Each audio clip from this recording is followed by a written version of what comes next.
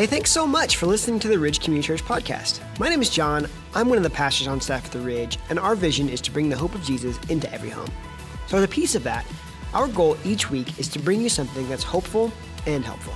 So subscribe to this podcast to make sure you don't miss any hopeful and helpful conversations.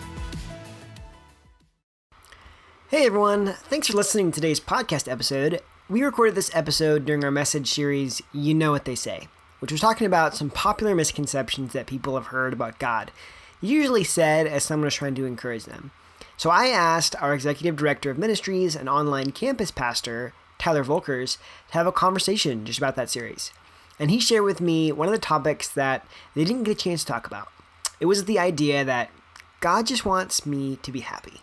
So Tyler and I chatted about if this is true or not, and what that means for how we make some of those tough life decisions. So here is my conversation with Tyler.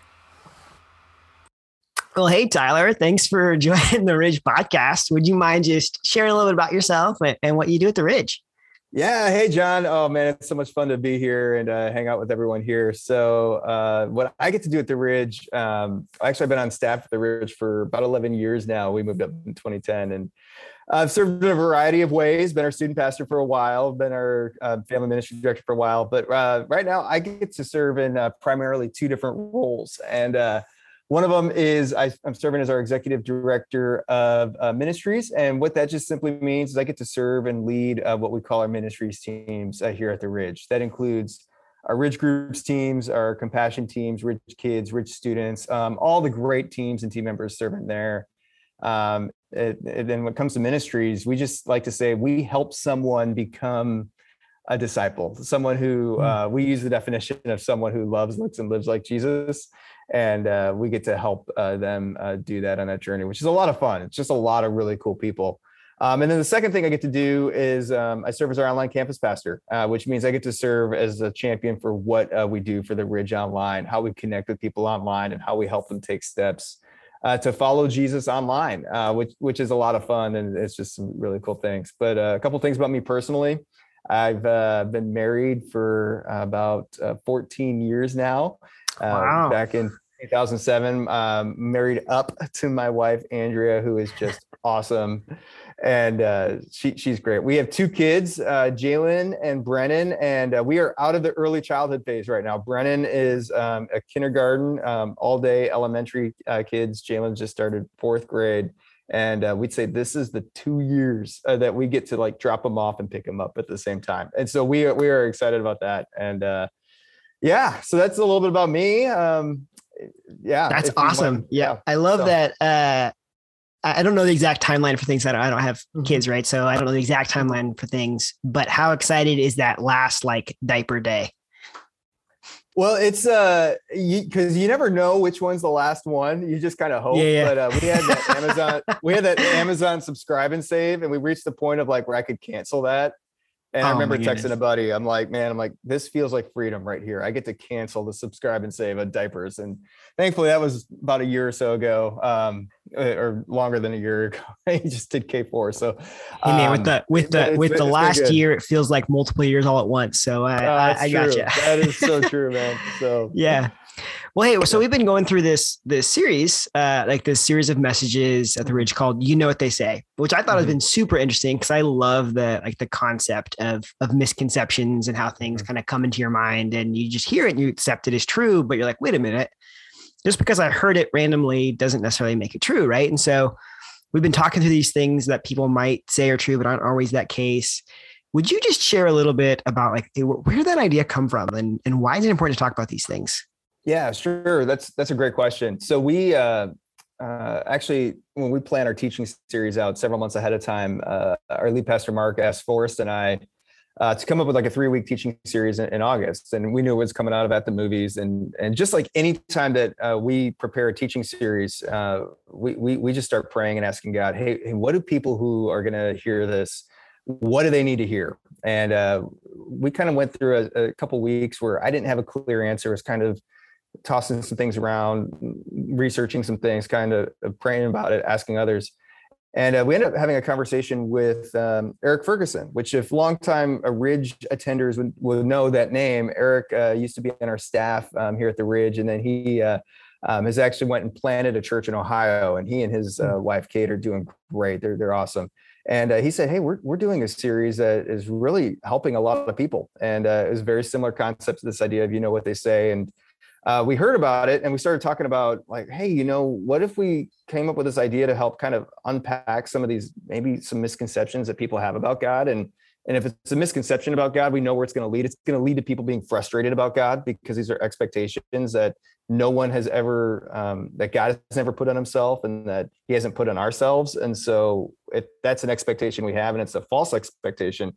It's just going to lead to frustration. And so we wanted to unpack what some of those expectations that maybe we don't realize we have are, and return to scripture. And there's just something that we understand about as Christians, that when we understand scripture, and not just understand it just for knowledge's sake, but we begin to follow it and obey it, it leads us to a deeper intimacy with God. And so we're like, hey, if we can return to scripture and just maybe hopefully kind of spur a little like, hey, I want to understand scripture more.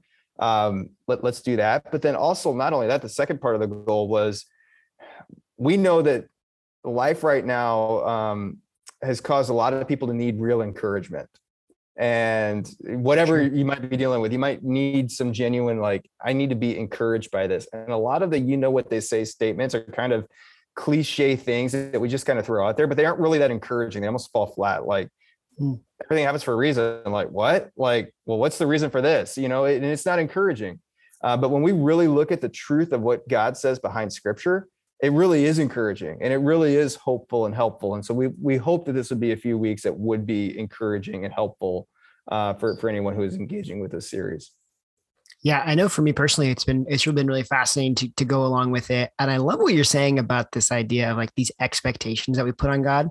Because I feel like a lot of times we don't even acknowledge the expectations we have for him, right? Or the expectations that, I mean, we put those on people all the time and we don't even recognize that, but especially true for God. And he's very clear about the things that you can expect from him. And so to have those other ones coming out there, that's really interesting. Is there a particular expectation or topic that you guys wanted to dive into, you wanted to share, but maybe you didn't have time to, because, we can't talk about, what you say forever. Right. So, Yeah, the hardest part about a series is always like what is left behind that you don't get to talk about that you want to talk about because you think it'd be helpful, and it's always a hard decision. And so there actually was a topic that we were excited about, and if we would have had an extra week or so, that we're like, hey, we would have included it. We would have included this one, and it's one of the things that I think we hear they say over and over again as well, and that is God just wants you to be happy. And like my sole purpose here is, and it's a desire for each one of us. I mean, who doesn't want to be happy? And it's this idea that, God just wants you or me and anyone who's listening to this to ultimately be happy. Yeah. Do you feel like that's rooted a lot in kind of what we almost hope God wants for us? Well, I think it's an expectation, that we would want out of our life too. And we just talk about, the same thing. Going back to the idea of the expectations on God, I think we might have even been tempted to walk away from God, or we hear stories of people walk away from God because they said, well, I can't believe God, is this. And we hear that and we'd say, yeah, I would walk away from a God like that too, but the good news is that's not the God that we find in scripture. And so let's go back to what God really describes himself in scripture, and then let that be the God that we engage with. So, yeah. That's super well said. I mean, you said, so going back to the God of scripture, as we do that and we look at this idea of God only wants you to be happy, like how do we know that statement is inaccurate? Yeah, that's a great question. And so I think ultimately where we wind down this path is, if we're really honest, we want to be happy. I mean, and happiness is a good thing. It's a good feeling. And what it can lead to is that desire and hope for more happiness. It can lead us to what I would call maybe a theology of happiness. And I just had a couple notes that I wanted to share to kind of unpack that a little bit. And the first one is, we have this idea of, hey, I feel happy. And when I feel happy, it must be good. I mean, John, you might not have been born before this, but Sheryl Crow maybe you were the toddler or something. Sheryl Crow had that song that said, "Hey, if it makes you happy, it can't be that bad. If it makes you happy, then I'll just say heck here, why the heck are you so sad?" I was really hoping you were going to sing that. Like when you said Sheryl Crow, I'm like, oh, come on, give me a sing. I can milk that one forever. I can do a lot of things. Singing is not one of them. You and me both. but if we believe that God wants us happy above all else, the number one, whatever makes me happy, it has to be right. And whatever makes me unhappy must be wrong. And that's the first point of like the theology of happiness. Now, I think we can see where this is starting to unravel, because the number two, part of the theology of happiness is, well, if I don't feel happy, then I walk away from what doesn't make me feel happy. And the moment when something becomes difficult, the moment we face adversity, the moment we get uncomfortable, the natural response is, well, I'm just going to walk away, and I'm going to push myself away from that situation. And so when it comes to our faith, it starts to rattle our expectations with God. And the third point of the theology of happiness would be, well, I'm not happy, so God might not be good. And we start to believe that discomfort or delay or risk or suffering, maybe an inconvenience or an obstacle, I mean, it can't possibly be God's will. So in other words, if something isn't going right, then this must not be God working in my life. But even more, that God just can't be all that good. And when we arrive there, we find ourselves in a process that we become mad at God. And we start to question if he's worth us following him. And then it leads us to the point of number 4, where happiness then becomes our God. And without knowing it, happiness isn't something we expect from God. We actually begin to pursue happiness as if it was God. Like, hey, I'm going to pursue the false gods of comfort, money, pleasure, the things that we think will make us happy. And if we believe above all else, God wants me to be happy, one day that becomes what we follow, is what we think will ultimately give us happiness. And then they'll have our devotion. They will become the things that we will follow. And unfortunately, what we'll discover over time is they don't fulfill us. And we still end up in a spot where we're chasing happiness, but we don't end up with happiness. You might not have an example of this. It's fine if you don't, but I'm just curious. Have you seen people kind of, obviously not saying those people, but have you seen people kind of start to walk down this road and kind of make that connection? And what kind of comes from there when they do that? Well, I think you hear stories of all the time of individuals saying, hey, I'm uncomfortable, or it's become tough. And you could look at a job situation, or maybe it's with a relationship, and they're like, hey, because it's gotten uncomfortable or hard, the temptation is to push away and walk away. And granted, there are times that maybe the right decision is to walk away, if it's unhealthy or whatnot. But really, there might be something God might be inviting you to do in the midst of adversity or the midst of comfort. And I think it takes some time for us to realize, hey, this is an invitation from God for us to grow here.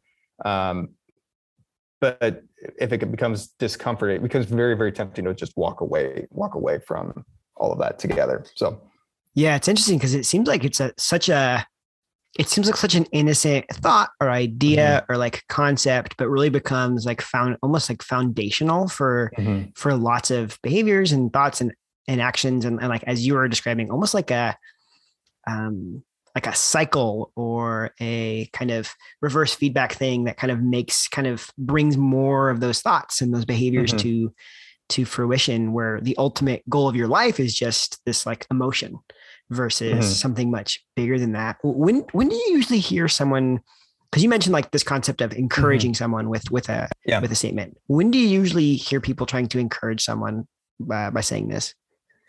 I think you often hear it sometimes when maybe like in a relational situation, for example, and maybe a relationship with a spouse or significant other, it's reaching that hard time. Maybe the feelings aren't as there as before. And then, well, you could have a friend that's coming along and just saying, well, hey, God just wants you to be happy. And so maybe that's, whatever. Well, I'm going to leave my spouse for that to go be happy. Well, no, God's not calling you to do that.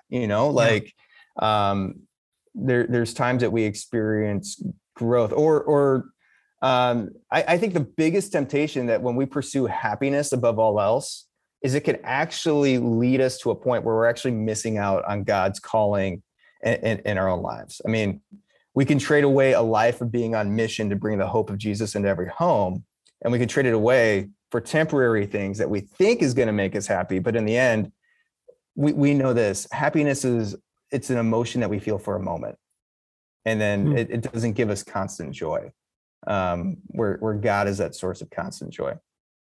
You mentioned this idea of kind of picking one or the other between at times this mission that's bigger than yourself versus kind of the potential happiness that comes right there. Why is that why are those obstacles to each other, do you think? Well, I think it's a perceived obstacle, because I think what we discover is, hey, if I want to give into this moment that I think will cause me happiness, I feel like, hey, this is going to have me choose to walk away from God. When really, that's not the option that God is pursuing or putting before us. I think God invites us into something so much bigger than just, hey, I'm going to go pursue happiness. I'm going to go after that job or that hobby or that person or whatever that thing might be, that piece of technology, whatever it might be, that you say, hey, this is what I think is going to make me happy. I'm going to go pursue that and kind of ignore everything else. Well, it's something else is going to come along in the next little bit, but God invites us into something that is constant. And when we pursue that, it may feel like at first we're saying no to the things that we might want, but what we'll discover is that it actually leads us into a place that is so much better. Peter, who was Jesus's closest friend, he wrote about this to other Christians, and he said this in 1 Peter 1. He said this. He said, "So you must live as God's obedient children," which at first we might be like, that doesn't sound like happiness, but he's like, hey, here's what's going on. Like, it says, don't slip back into your old ways of living to satisfy your own desires. Meaning, don't chase happiness. That one thing that you're chasing, don't let that be your primary goal. And he follows it up. He says, hey guys, you just didn't know any better back then, and back then before you made the decision to follow Jesus. And so Peter says, you just didn't know any better. Everybody was doing it. It was the cultural norm. Everyone's chasing happiness. It was commonplace, but you know better because now you know Jesus and you want to follow Jesus. And the point that Peter's starting to bring up is, hey, we don't pursue happiness. God invites us to pursue him. And there's a big difference. And here's what Peter says next after that. He said, but now you must be holy in everything you do, just as God who chose you is holy. For the scriptures say, you must be holy because I am holy. Now, that word holy, that might cause some of us to go like, whoa, whoa, whoa, whoa, whoa, whoa, whoa, whoa, whoa. Hold on. And we've heard of that before. We might think of a holy roller, someone who's self-righteous, like, oh, I don't know if I want to be that person. I don't want anything to do with that. But here's what that word in the original language means. Holy means to be sacred or set apart. And it's the opposite of common. And Peter says, God is set apart from all of humanity. He is different. He is set apart. And what Peter is saying to followers of Jesus, those of us who've said we want to follow Jesus, you are not better than other people. I mean, we just aren't. You are not holier than thou. You're not the self-righteous part, but you are set apart to do something more. And you're set apart to be used by God and for God. And here's what I believe that means for us and what his desire is for us. What our goal should be, the goal of our life is not to pursue happiness. It is to pursue God and to pursue his holiness. And when we discover what that looks like, here's what the end result is. We actually become happy. And we become happy from following God. So it's not the end goal, but it is a byproduct of the goal when we pursue God and make God the primary source of our life. You see, happiness is the outcome, not the source. That's really powerful. I'm thinking through the situation in which, someone they want to encourage someone, they want to say, oh yeah, God wants you to be happy. Do that. It can be intimidating, the concept of like, oh, well, one, that's not necessarily true, right? I mean, God, Mm-hmm. I'm not saying that God doesn't want you to be happy, but Mm-hmm. and instead encourage them with, well, maybe there's something bigger for you through this Mm-hmm. process. What might be, as you're trying to like talk someone through that, what could be helpful to talk them through that? Maybe some of those verses that you shared would be helpful, Mm-hmm. but Yeah. Yeah. I think it's the reminder of, hey, what is our primary calling? And our primary calling is to walk with God. And so a phrase that a coach of mine, spiritual coach of my life, he uses the phrase, the invitations of God. And so if I'm facing something that I might be afraid of, anxious with, I've talked a lot about just kind of my bouts of anxiety over the years. yeah. And he's actually walked me through this practice he calls the welcoming prayer, which I thought was silly when I first heard this, but it's been so helpful, where he's like, hey, I want you to identify the emotion that you're feeling and take a moment and just connect with God, maybe pull yourself in the side of a room or something and just say, hey, let's just change the focus of this. Because if you're dealing with anxiety or fear or guilt or whatever you may be, your temptation may be, hey, I'm going to do what it takes me to do to feel happy about that. And so maybe that's, hey, I'm going to take the credit card and I'm going on Amazon and I'm going to go buy a few things just to kind of help alleviate the pressure. Well, then what happens? You feel guilty about spending the money that maybe you don't have, at that point. And it just kind of cycles itself that way. He says, rather than doing that, hey, pull yourself aside and maybe put yourself in a room or an empty space and just take it. 30 seconds is really all it needs. And just say, identify the emotion that you're feeling like this right now. Like, God, I'm feeling anxious about this. God, I'm feeling scared or sad. And I welcome this emotion that I'm feeling to be with you. And so, God, I want to be in your presence. God, I'm going to hand this over to you. And I want you to remind me right now in this moment that you are enough, that you are enough. And so, John, I did this yesterday. I woke up and I did the thing that I tell people not to do. I looked at my phone, one of the first things that I did in the morning. And I saw a number of emails and some emails come through, and it triggered an anxiety type response to me. Cause I'm like, I realized, hey, I'm going to have some things I need to deal with today that I was not planning on dealing with today. And I felt that anxiety to do. And then I started my time with God and I felt that anxiety inside of me. And it was that reminder of the welcoming prayer. Like, hey, you know what? I'm going to put the Bible and the journal to the side right now. And I'm just going to sit in silence with God and just do this. And it's one of those moments where I felt God's presence. And it's like, okay, go back. Now, it wasn't so much, would I been better off leaving the phone? It was like, yeah, I would have been better off doing that. But it was kind of one of those things to acknowledge, like, okay, here's what I'm feeling.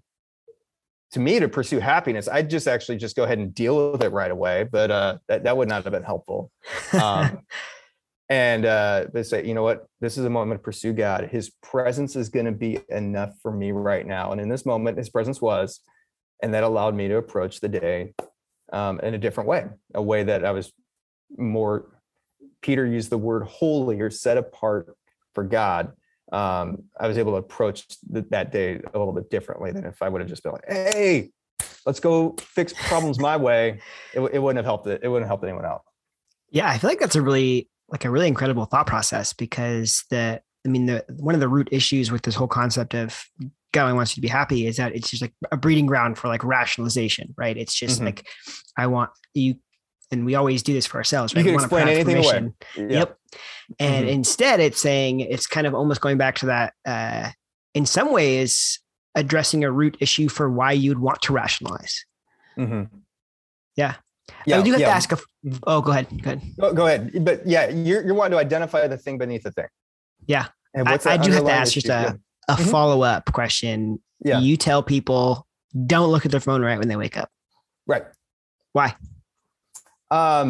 Because of where it can set your mind the right way. So I think our lead pastor Mark talked about this in a message, but it's so good. It's like, hey, the first part of your day sets the rest of your day.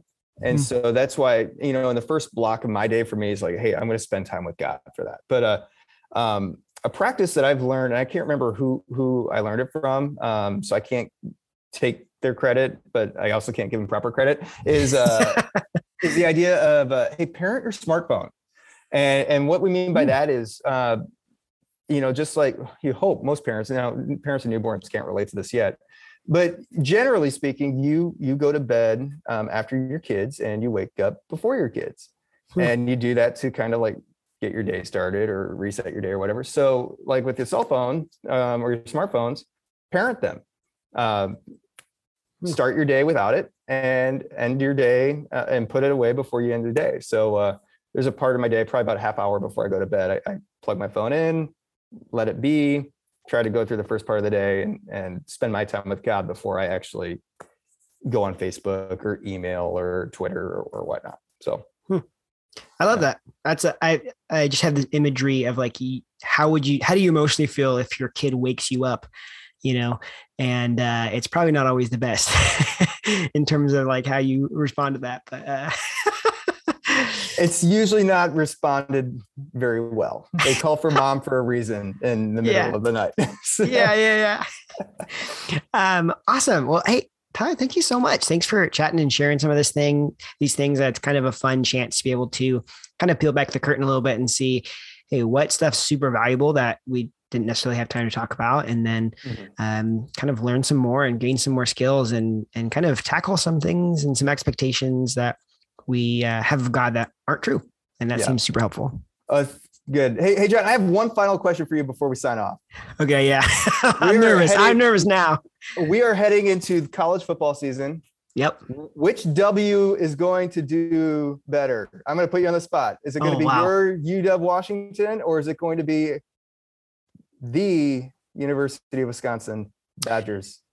Yeah, that is a great question. I'm gonna still I'm still going for my Huskies. I went to that school. So, I have some double cred in the game. They're off right now, but I know they're gone, but I will say that there's some weird stuff going on with the whole Pac-12 SEC splitting thing that might be happening. And so I don't even know what's going on, but thanks for setting me up for that. I really appreciate that. It's a audio podcast, but I have the W on the dubs right now. Well, we do this thing where we cross our fingers, like once again, audio. So this is making terrible radio here. Off the rails. Yeah. But awesome.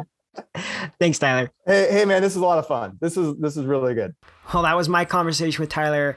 And I hate to admit it, but my prediction about the University of Washington is not looking so great now. But you have to go with the heart.